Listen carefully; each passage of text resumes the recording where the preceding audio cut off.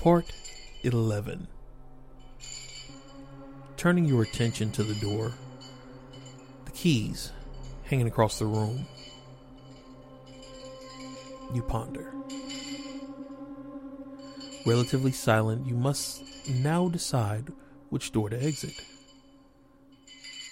Not only are there the 3 doors leading out of this room, but in the back left corner, you realize there's a small, grate covered opening.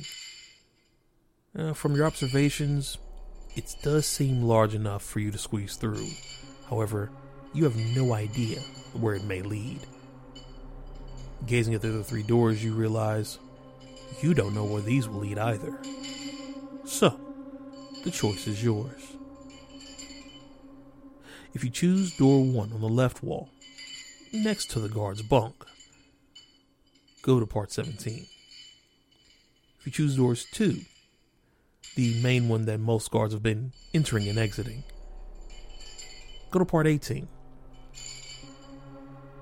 If you choose door 3 against the right wall, go to part 19. And if you choose the grated opening in the back of the room, go to part 20.